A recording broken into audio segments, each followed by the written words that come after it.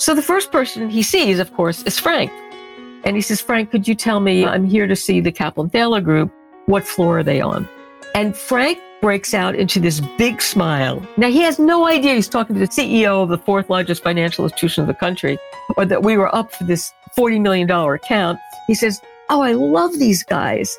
They always have a friendly smile for me. You know, they bring me donuts. They always ask how my family's doing. I was sick once. They visited me in the hospital. He said, you're going to love these guys.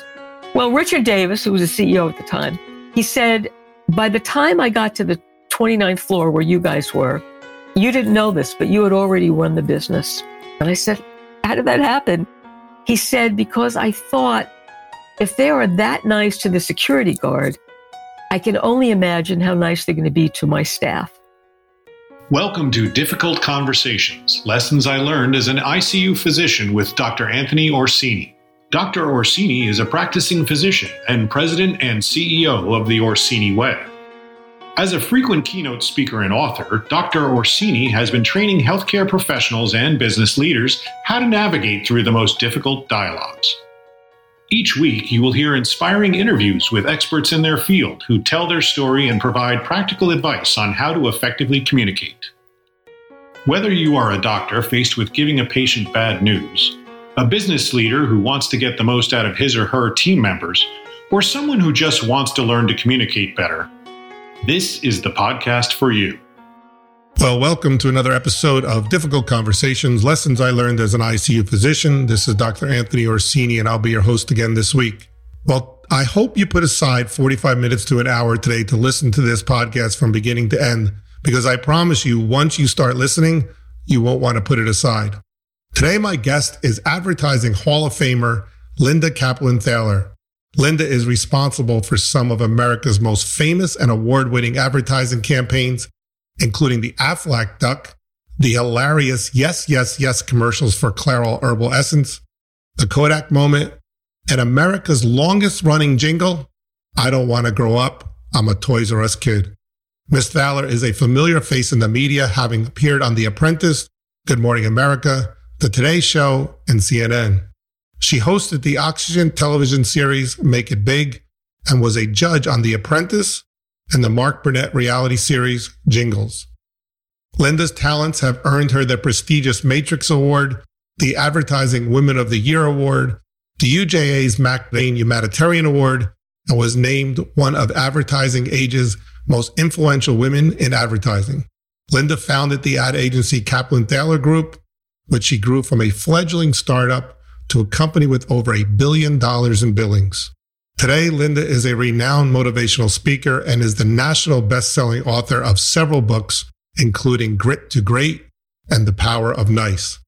And as a graduate of the renowned Upright Citizens Brigade Improv Company, Linda also conducts improv workshops online and in person to companies and organizations throughout the U.S.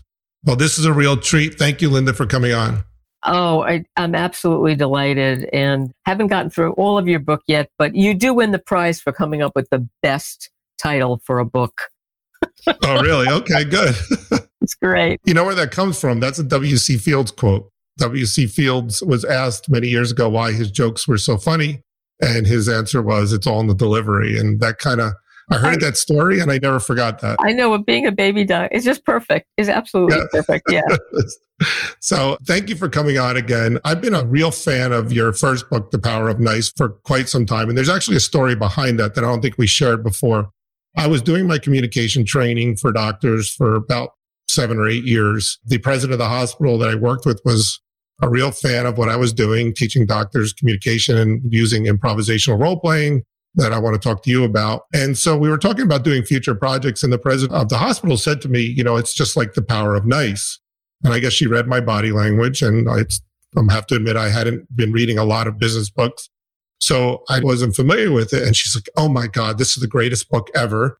You need to read this. So she just hands me her copy and then makes me swear that I will return to it. And then it was also about that time I read your book, and I realized that the stuff that I was doing to teach doctors and nurses how to form relationships, how to really make the patient experience, which is medicine is all about now, as best as you could, or as I like to say, at least bad as you could, was very similar to what you're talking about in The Power of Nice and how being nice and compassionate and doing the right thing always wins. And that's when I started to realize that what I'm teaching doctors is applicable to the business world also. And so I didn't share that with you. So you kind of your book sent me on a new trajectory. That's so I let you know that you're responsible for all this stuff that's happening. That's so cool. There's a woman who's the head manager for the one that Mark Cuban owns. The Dallas Mavericks. Yes. And so she's like their manager, coach, something. I don't remember. And she wrote me and she said, I want you to know that every new player that comes on has to read The Power of Nice. I think that's great. It's so powerful. I mean, it was your first book, right? I mean, there's 4 of them that you have now, correct? Yes. Actually, our first book was Bang, Getting Your Message Heard in a Noisy World. And I speak a lot about that too. It's how to become more creative. We're all inherently very creative. We just have to learn how to tap into it. So that's great. So I want to talk about The Power of Nice. I know your story. As I said, I'm a big fan. Just for the audience to get to know you, tell us about the girl that grew up in the Bronx that ended up owning her own advertising agency. And how did that happen? Well, I have to tell you, and here I'm going to go back into my Bronx accent when I used to go to Alexander's and I used to shop on Fordham Road. And not to be confused, the Bronx accent with the Brooklyn accent, which was my mother, my father were going, there's a real big difference, So I learned a lot of 4-letter words growing up in the Bronx, but the most powerful one was NICE. And that was because we didn't have any money.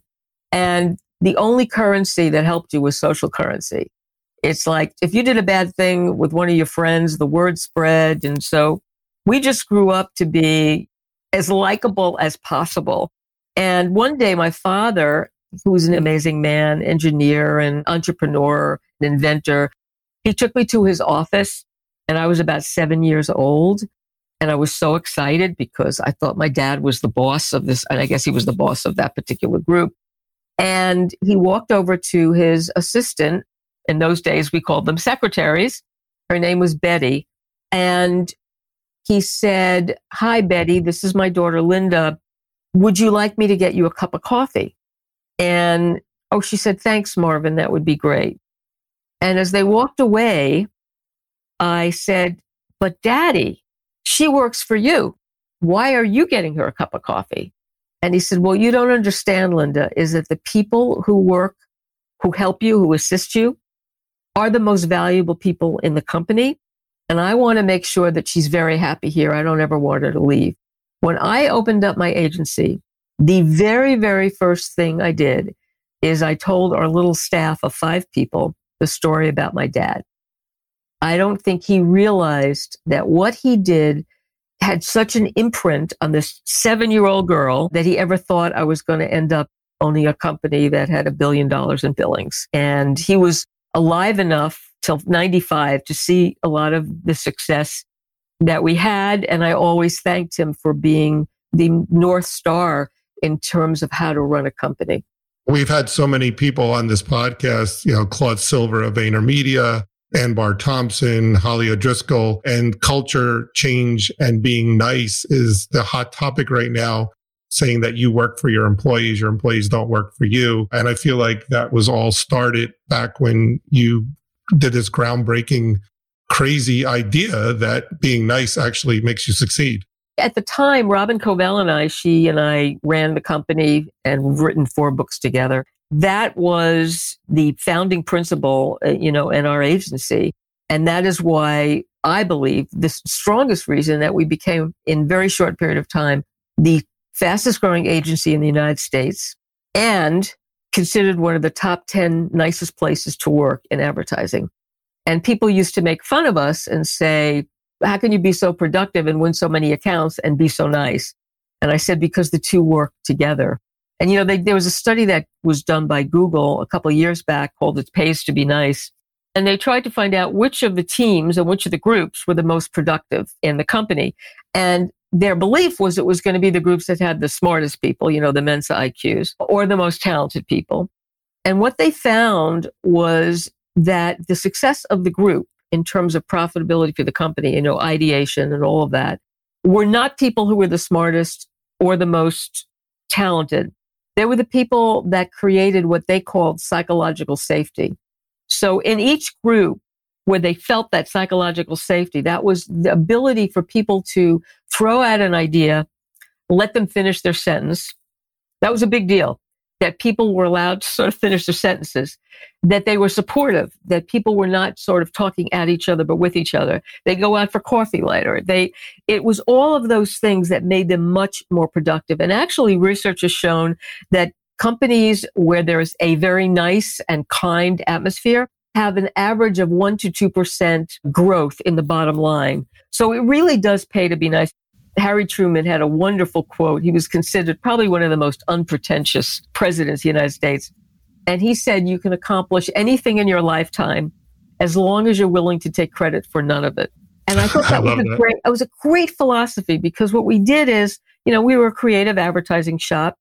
If I threw out an idea and, it just was stewing there and nobody was commenting, and we'd talk, and eventually somebody else would come up with the same idea.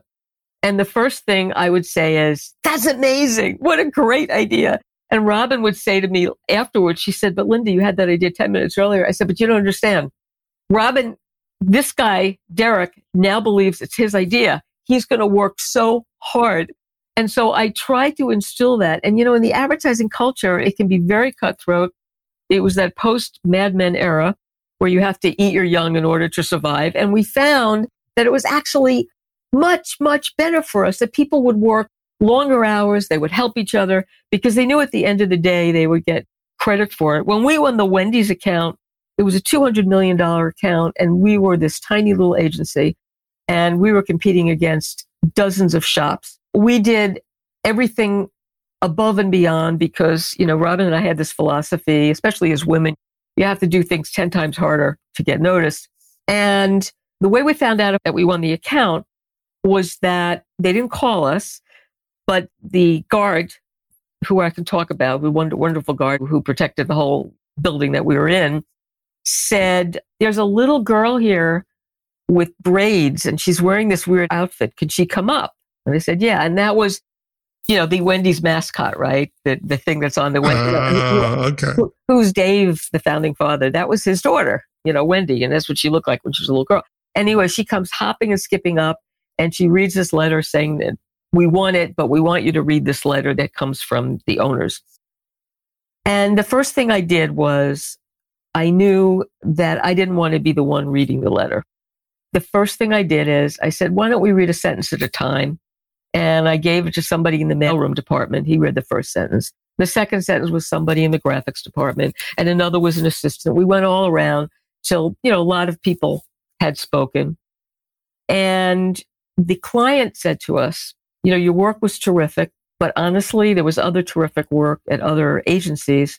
But we felt that you really understood Dave Thomas's reason for being successful. And it was called the Dave's Way. It was all about how you should treat employees with kindness, and they will pass that on to the people that they're serving.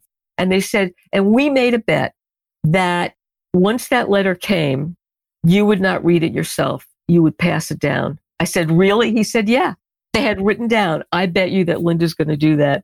And that is sort of part and parcel of the way the agency worked, making it a nice place to work and make people a lot more productive. There's an old Italian saying, I'm from New Jersey, Italian from New Jersey, I live in Orlando now, but there's an old Italian saying that the fish rots from the head down. I don't know if you've ever heard that saying before. I don't think it's true, by the way, but it is a saying. And so when you're the leader and you're creating that kind of environment, it's infectious, right? It is. And by the way, the fish smells from the top down was the first piece of advice that my husband gave me. Wow. Is he Italian? He said, as you do, they will do. Yeah. And so we had this attitude, which is, everybody's nice to people who can give them something, a potential client, a boss. But we had this philosophy that you need to do it for everybody. That saying, how you do anything is how you do everything. And it's really true. And so it has to be in your DNA that you treat everybody with respect. And one of the people that we adored was the guard for our building, whose name was Frank. And we were just one tenant among, hundreds of other people. We were a small company at the time. And we just loved Frank. And, on days where it was cold, we'd bring him hot tea, and he had been to the hospital once and people went to visit him, and he just had this really great smile. And one day we were up between us and another agency for the U.S. bank business. They were at the time the fourth largest financial institution in the country. And what we didn't know is that the CEO was going to make a surprise chemistry check. He liked our work. He liked another agency's work. So it was down to us two. He wanted to see how we were when we weren't on, so to speak. So the first person he sees, of course, is Frank. And he says, Frank, could you tell me, I'm here to see the Kaplan Thaler Group. What floor are they on? And Frank breaks out into this big smile. Now, he has no idea he's talking to the CEO of the fourth largest financial institution of the country, or that we were up for this $40 million account. He says, oh, I love these guys. They always have a friendly smile for me. They bring me donuts. They always ask how my family's doing. I was sick once. They visited me in the hospital. He said, you're going to love these guys. Well, Richard Davis, who was the CEO at the time, he said, by the time I got to the 29th floor where you guys were, you didn't know this, but you had already run the business. And I said, how did that happen? He said, because I thought if they are that nice to the security guard, I can only imagine how nice they're going to be to my staff. And ironically enough, so we won that day, this $40 million account. And yes, we gave Frank a bonus. Very nice bonus. Good for you. But, it is fascinating that little things like that mean so much. Fortunately, our book did very well, continues to do well. And I was on the Martha Stewart show talking about the power of nice and all of that. And unbeknownst to me, somebody was watching it. It was Barbara Walters. And she said, I'm going to talk about this book on The View, which she did. And she's going around and talking about the book. And Rosie O'Donnell said, because I had this one thing in the book that said, anything great that's happened in your life can usually be drilled down to something nice you did for somebody. And Rosie O'Donnell said, I had the epiphany on this show. And she said, I just realized when I was starting out, I auditioned for MTV to be a video DJ. And there were about 200 people auditioning. She said, I didn't get it, but I wrote the producer that auditioned me a thank you note for, just accepting that I even would interview for it. He said, I was totally unknown. Unbeknownst to me, he calls me back and he said, of the 200 people that auditioned, you're the only person that thought to write me a thank you note. So here's what I'm going to do. We're starting this new station called VH1. And yours is the only tape that I'm sending over. And so she got her start in VH1 as a video DJ. She said, all because I wrote a thank you note to the guy from MTV. I mean, it gives you an idea of how powerful it is. One of our most fun accounts is the Aflac Duck. Yes, that's my favorite. Yeah, I have a lot of favorite. Aflac, yeah. That's an amazing story, yes. That came about because we believe in, really having a sense of humor when you're ideating, that when people laugh, they're much more open to ideas and it arouses all this, stuff inside of you, endorphins, and you just feel good. And so we're kidding around and we couldn't remember the name of what we were pitching and they only had a 3% awareness. And I kept saying, it's Aflac. The name is Aflac. So after 3 weeks of this, one art director said, say that again. And he pinched my nose. We're a very informal company, so you can pinch the CEO's nose. And I went, Aflac. And he said, apropos of nothing, you sound like a duck quack. And the biggest problem they were having is nobody could remember the name of the company. And he was laughing, thought it was a joke. And I'm like, ta-da! Which gives you an idea how brilliant you have to be to run an ad agency to know that when somebody quacks the name of a company, it could be a big thing. Anyway, we won it and it was great. And, and their stock divided like 4 times over. They made billions. But the thing that I'm most happy about, and it really brings a tear to my eye, that Aflac is now so well known that when ducks see other ducks, they immediately think of supplemental insurance. So you've accomplished something. But anyway, so we're winning it, we're doing well. And I said to Robin, I'm trying to think about why did they call us in the first place? They were in Columbus, Georgia. We were in Manhattan, a very small agency at the time. So she says, I don't know, call up the owner. So I did. And I said, I don't know you. So I didn't know you beforehand. He said, I didn't know you either. He said, but a very good friend of mine, we used to live in New York. And when I was looking for agencies to pitch, he said, this very nice woman named Linda Kaplan took me out to lunch 10 years ago because I wanted some advice on advertising. I barely even remembered anyway, he said, I've been looking for a way to thank her. So she just started this company. Why don't you just give her a call, at least put her on the list? And that is how we got to pitch the Aflac account, because I took somebody out to lunch 10 years earlier. There you go. It's a great story. And it goes back to what your mother taught you. Do the right thing and, do it right the first time. Be nice to people. Treat other people like you want to be treated. And things will follow. But, in medicine, and I'm sure in business, we get caught up with our outlook looks different. So as a physician, we become task-oriented and we forget to be nice, or we forget that even though this might be our 35th patient for the day, this patient has been waiting for an hour in the waiting room. And so that's part of what I teach, is to sometimes you have to remind yourself, but to create an atmosphere where people can remind the boss, I think is really important too. So we do this program in the hospitals called It's All in the Delivery, same title as my book. And it teaches doctors and nurses how to bond with patients, form these trusting relationships quickly.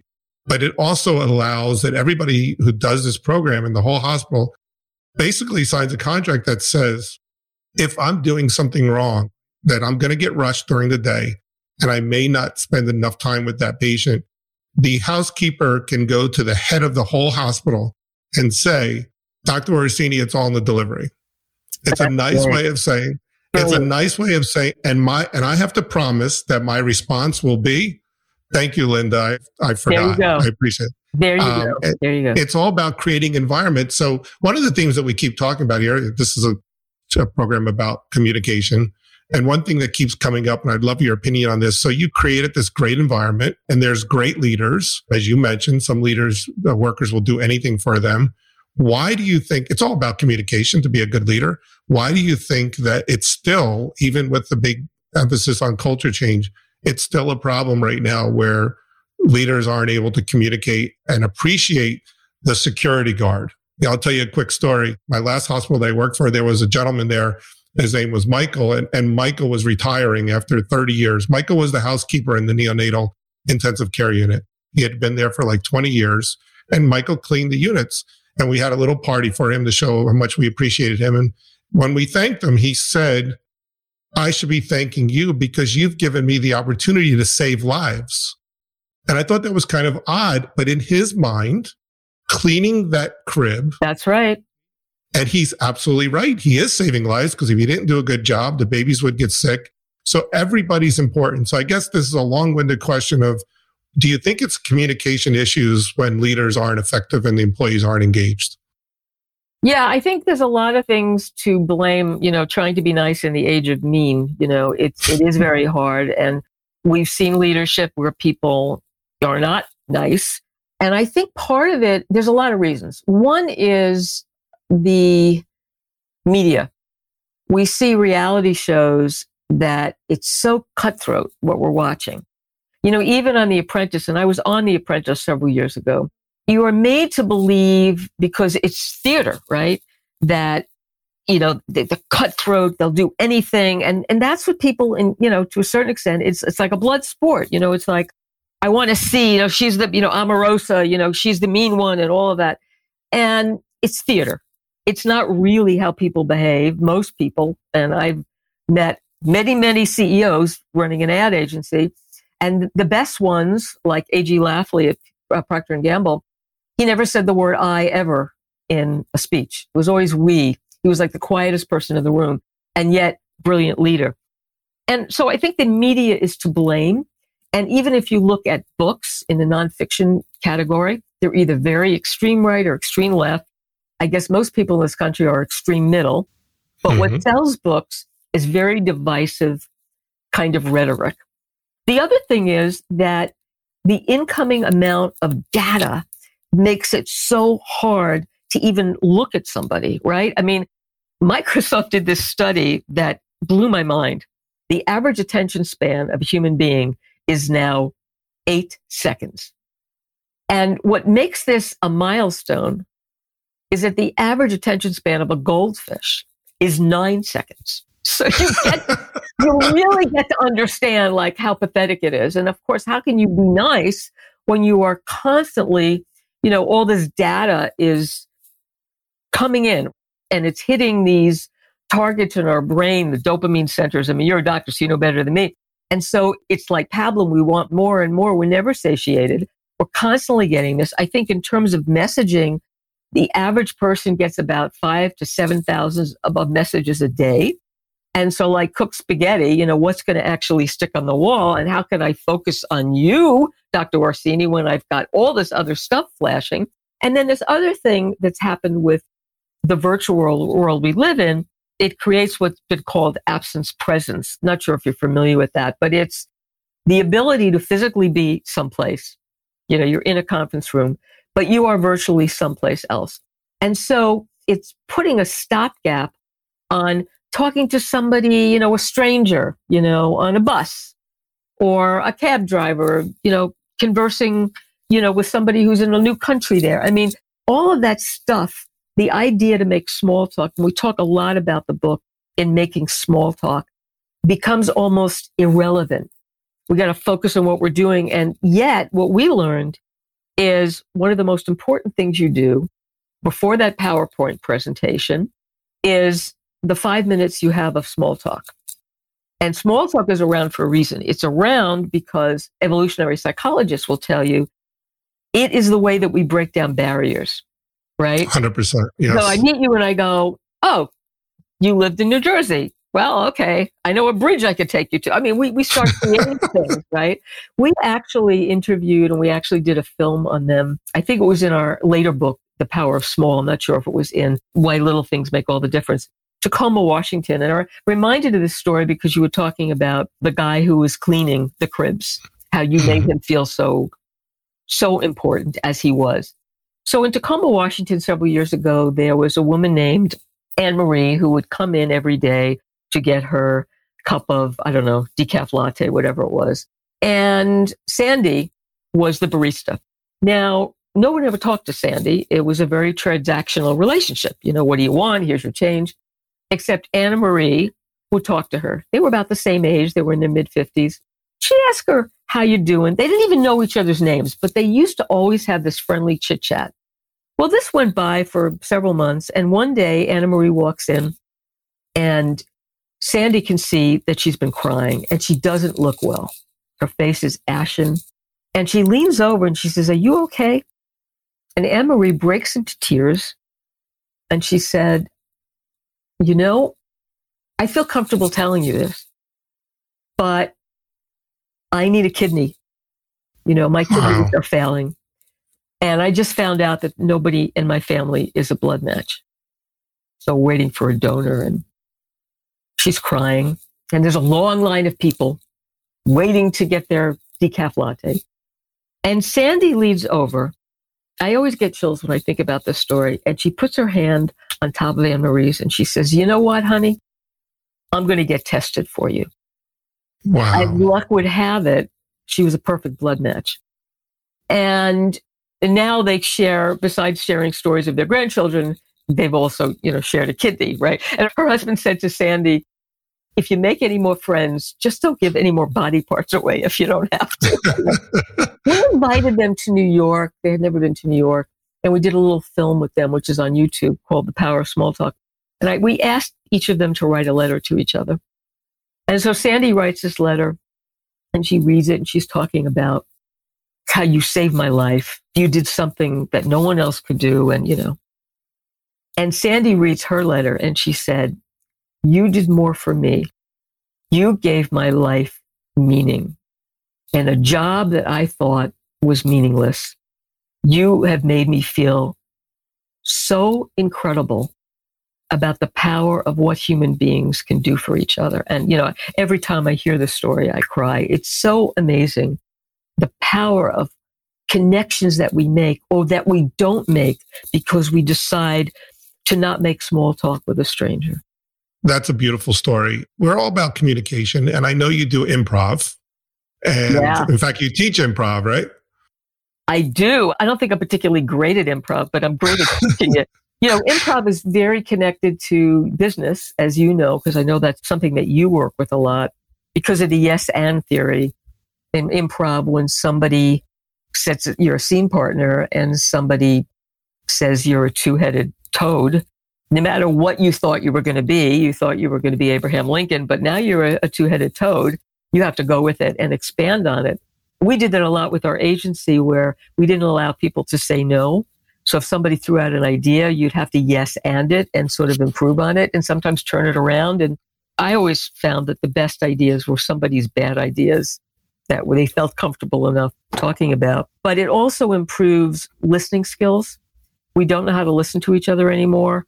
We process words faster than we talk. So when somebody's talking to us, about halfway through, we're already figuring out how we're going to answer them. And one of the things I talk about is more of us should just shut up and listen. We all want to feel like we're Mensa graduates and want to fill the room with our wonderful information. It's been said that we listen not to hear, we listen to respond. I think that's a big issue. Exactly. And Rabbi Kushner, who I'm a big fan of because I read all his books, he said, when you don't know what to say you're sorry and then shut up.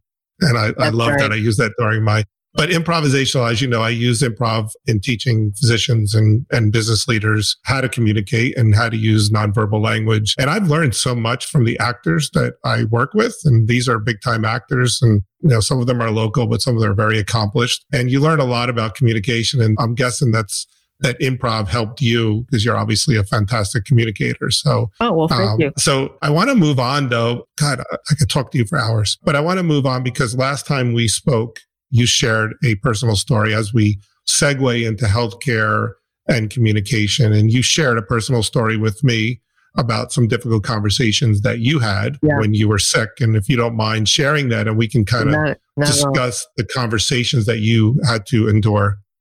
Yeah. And I wrote about it in actually our first book where at the age of 39, I hadn't formed my company yet. And my husband and I were trying to get pregnant. And it was 5 years of miscarriages and it was awful. And here I'm approaching that magic age where maybe, where the biological clock is ticking. And so I found out that I had breast cancer and I was fortunate. I pulled through. My doctor, he was a brilliant surgeon. He had operated on my mother, who had also had breast cancer and thankfully lived till the age of almost 95, like my dad. He calls me to tell me that, and I'm still at Sloan Kettering, that the lymph nodes were normal. I had a mastectomy. And he said, but I have something I have to tell you and bring your husband. What is it? Just bring your husband. That sort of the woman isn't going to understand or, moves the hand. And so he wouldn't tell me, which was awful, really. And the next week we go see him and he tells me, don't get pregnant. Why shouldn't I get pregnant? I know you want to get pregnant, but here's why you shouldn't, and you have a hormone-based cancer and who knows what will happen. And he had no bedside manner at all. He wouldn't explain anything to me. He wouldn't give me any comforting advice. I finally had to go to my GP, who was amazing, who sat with me for an hour with people in the waiting room. And he was one of the best physicians in the country. He just retired. And he drew me pictures of what my particular cancer looked like and why I should feel good about what was done and how it was done.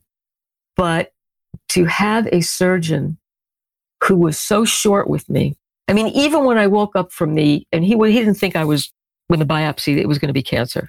He just didn't. And I wake up out of it and he says, you have cancer. You get operated on next week. Wow. That's how I found out I had cancer coming out of, That's terrible. As you and I spoke before, and people who listen to this knows that this is what I do because most people would be surprised that there's no training on how to deliver tragic news. There's no training on physicians on how to have difficult conversations, but it can be learned. And your doctor drew you pictures But really, if you think about it, it wasn't the pictures that made you feel better. It was his comforting tone and his mannerisms, correct? Yeah, he's the kind of guy. I had this awful bout of pneumonia several years ago, and then it turned into this weird virus where it just didn't go away. And it was it was horrible. And I walked into his office, John Olichny, amazing guy, just an amazing guy. And he said, you have this virus, blah, blah. I said, am I going to die? And he takes my hand and he says, Linda, you are going to die, but you're not going to die of this particular virus. He said, my job is not stopping you from dying. It's creating it to be a long-term procedure, if you will. But, and it was that humor. And I have to tell you one amazing story, though, that came out. I did visit with Larry Norton, who I'm not sure if you're familiar with him, but he's one of the top breast cancer oncologists in the country. And he was at Sloan Kettering. And he was the one who finally, after my doctor said I shouldn't try to get pregnant, he said, it's okay. And he told me why it was okay. And so he gave me that green light. And I said, thank you. And he said, no, I want to thank you because I don't usually get to give good news. But the cancer's gone, right? So fast forward 8 years, I now have my son, Michael. I have 2 children.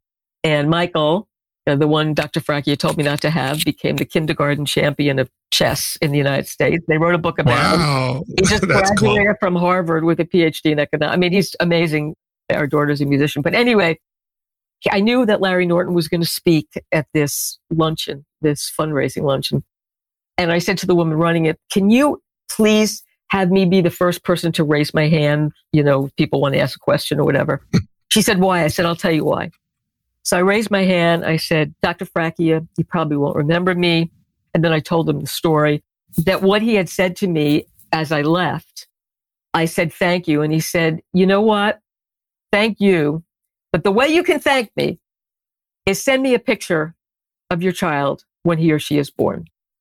Yes, absolutely. I agree with that. Right. So we're going through this and he says to me, oh yeah, I remember. He said, well, where's the picture? I said, well, first of all, I have 2 pictures, our son and our daughter. But today, before I came here, I said to Michael, and he was like 8 years old at the time, I said, I want to tell you about a man that made it possible for you to be here today. And he decided to autograph the book. They wrote a book about him when he was 7. And so I gave Dr. Norton the book. He was in tears and he said, thank you for reminding me once again why I do what I do. And I heard later that they raised a lot of money at the lunch. so that was good. They raised a lot of money for breast cancer research. It's such an impact in medicine on how you deliver that news, whether it's good or bad news. And it's all about relationships.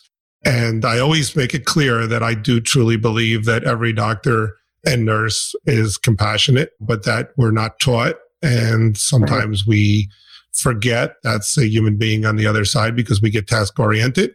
I wish there were a nurse behind that doctor who tapped him on the shoulder and said, doctor, it's all in the delivery. Maybe he would have said, let me try again. My father was an amazing man. He had a heart attack when he was 55. And again, he had one of these doctors that didn't have any bedside manner. And my father woke up. He told me the story years later because he was embarrassed to tell it at the time. And he was a very, brave kind of guy and serious and whatever. And he said, Linda, when I woke up after the surgery, I started to cry, really cry. And this Jamaican nurse took me in her arms. My father did not have a good childhood. He did not have good parents. He said, she took me in her arms and she said, Mr. Kaplan, it's going to be okay, but you can cry as long as you want. And he said, it was the most important part of my recovery, of this Jamaican nurse telling me it was going to be okay. We're circling right back to the power of nice, aren't we? For those of you who haven't listened to every one of these episodes, I interviewed an amazing man called Marcus Engel, and he was one of the first podcast people that I interviewed. And I'll share with you his story very quickly. So Marcus was 19 years old, and he and his friends were on their way to a hockey game when they got T-boned. And his 3 friends died immediately. Marcus had multiple injuries, including immediate blindness.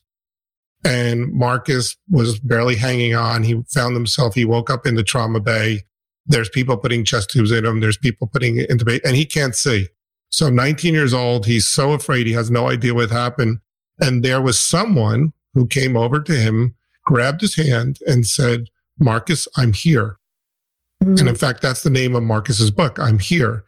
And he didn't know who that was. He didn't even know if he hallucinated it. But all he knew is that it made him feel better. Well, Marcus, forgive me if I'm getting this wrong, but I think it was 20 years later, Marcus now teaches patient experience, and he goes around hospitals. He's a professor at Notre Dame, and he goes around hospitals teaching people what it's like to be a patient. He was giving a lecture at that hospital about patient experience, and the chief of the hospital said, I have a surprise for you. And there was the woman who my goodness. She came out. Turns out she was not a nurse. She was a tech. And so that person went to school and is now, talk about giving good karma. She's now chief of nursing. Oh. And so what a great story. And I think it all circles back to your book, The Power of Nice, that little bit extra that your doctor does for you or that your boss does for you is just amazing. So in finishing up, I want to ask you just one more question. So what advice, because I have to give some valuable advice, to get advice from Linda, I mean, this is awesome. What advice do you have to anyone, whether you're a boss, a leader, a CEO? Let's talk about CEOs. You're head of your own company and you need to be a better leader to get people to rally around you. I know, be nice. Any communication advice that you would say, this is what you need to do to be successful? You know, it's interesting. When I sold my company and they merged with this other company that had very bad culture. And I'm a big believer, because one of our other books is The Power of Small, Why Little Things Make All the Difference, is, you know, that we're a nation that looks, you know, that forest through the trees. And I always say, no, the most important thing is the leaf. You know, it's the leaf that ends up being the forest, right? So I don't mean a micromanager in a bad way, but so important on small things. And when I was leaving the company that I had sold, and there was a person who was taking over as CEO, it was a bad culture that she was fostering. And she said, what am I doing wrong? Before you leave, just tell me what I can do. I said, well, you can start by answering the emails that people are sending you. People would send me at the time before I actually left, you know, at this time, there were 800 people in the company. And, you know, somebody would email that they had a good meeting at Procter & Gamble. And I would be on the CC list, as well as this other woman, and as well as the other C-suite people, you know, at the agency. And I didn't care if I was CC'd. I would go back. I said, great, that's fantastic. Or if I could walk by the office, I would stop by. I'd say, that's fantastic. If there was a good test score, we worked on a tremendous amount of pharmaceutical drugs. You name it, we worked on it. So as you know, to go through trials takes years. So if you had a good test score, and I would always answer them. And people would always answer me back and say, you realize you're the only person of the managers that ever emails us back. And so this woman said to me, oh, but I'm busy. And I said, oh no. I said, Michael Dell answers 800 emails a day, and he's a very busy person. I said, Michael Bloomberg has given out his personal phone number. I said, you can't be busier than them. And I said, it takes about 5 seconds to actually say, glad you had a great meeting. So my advice to people is always start with really small things. I would always, anybody in the company, I would find out when their birthday is. I'd put it on my calendar and I'd wish them happy birthday. And they couldn't believe the CEO remembered their birthday. It was such a small thing, but it's what builds up a groundswell of how you behave. And now I'm happy to say that so many people in our company from years ago have their own companies. And they always say, we teach the methods that you and Robin taught. And we're trying to continue doing that. And so that makes me feel incredible, because you create a fertile universe, right? You create your universe, and the more positive imprints are like seeds. They come out, they're going to grow in ways you can't imagine. And you probably won't even know about them for 10 or 20 or 30 years, but they will grow. So I always tell, especially young people, don't worry about networking. Call it nice working. Figure out how many people you can do or say something nice to, and those flowers will bloom. Great advice. So be the head of the fish. Exactly. If you're a good head of the fish, everybody will thrive. My problem is, though, I only eat it filleted, so I never even get to see the head. Well, every week I promise my audience two things: that they'll be inspired and that they will learn valuable communication techniques. And I certainly have done that this week. You are amazing. I wanted to talk to you about Grit to Great. So maybe I'll put you on a spot and get you to come back on to talk about that another time. I would be delighted to. You are one of the best interviewers, and I'm so happy for the work you do because I know it's imprinting on so many thousands of people. So everybody heard that. She agreed to come back on. So this is the first time I've ever offered that. And by the way, I'm fine if anybody wants to communicate with me. It's just Linda Kaplan Prod, P-R-O-D, like production, at gmail.com, or you can visit my website, Kaplan Thaler Productions, and just maybe something will spark your interest. Thank you, Linda. We'll put all that stuff on the show notes. If you enjoy this podcast, please go ahead, hit subscribe, and download all the previous episodes. If you need to get in touch with me, I'm at theorsiniway.com, or you can email me directly at drorsini@theorsiniway.com. Thank you, Linda. Have a great day, everybody. And thank you again for interviewing me. It was my pleasure. If you enjoyed this podcast, please hit the subscribe button and leave a comment and review. To contact Dr. Orsini and his team, or to suggest guests for future podcasts, visit us at theorsiniway.com.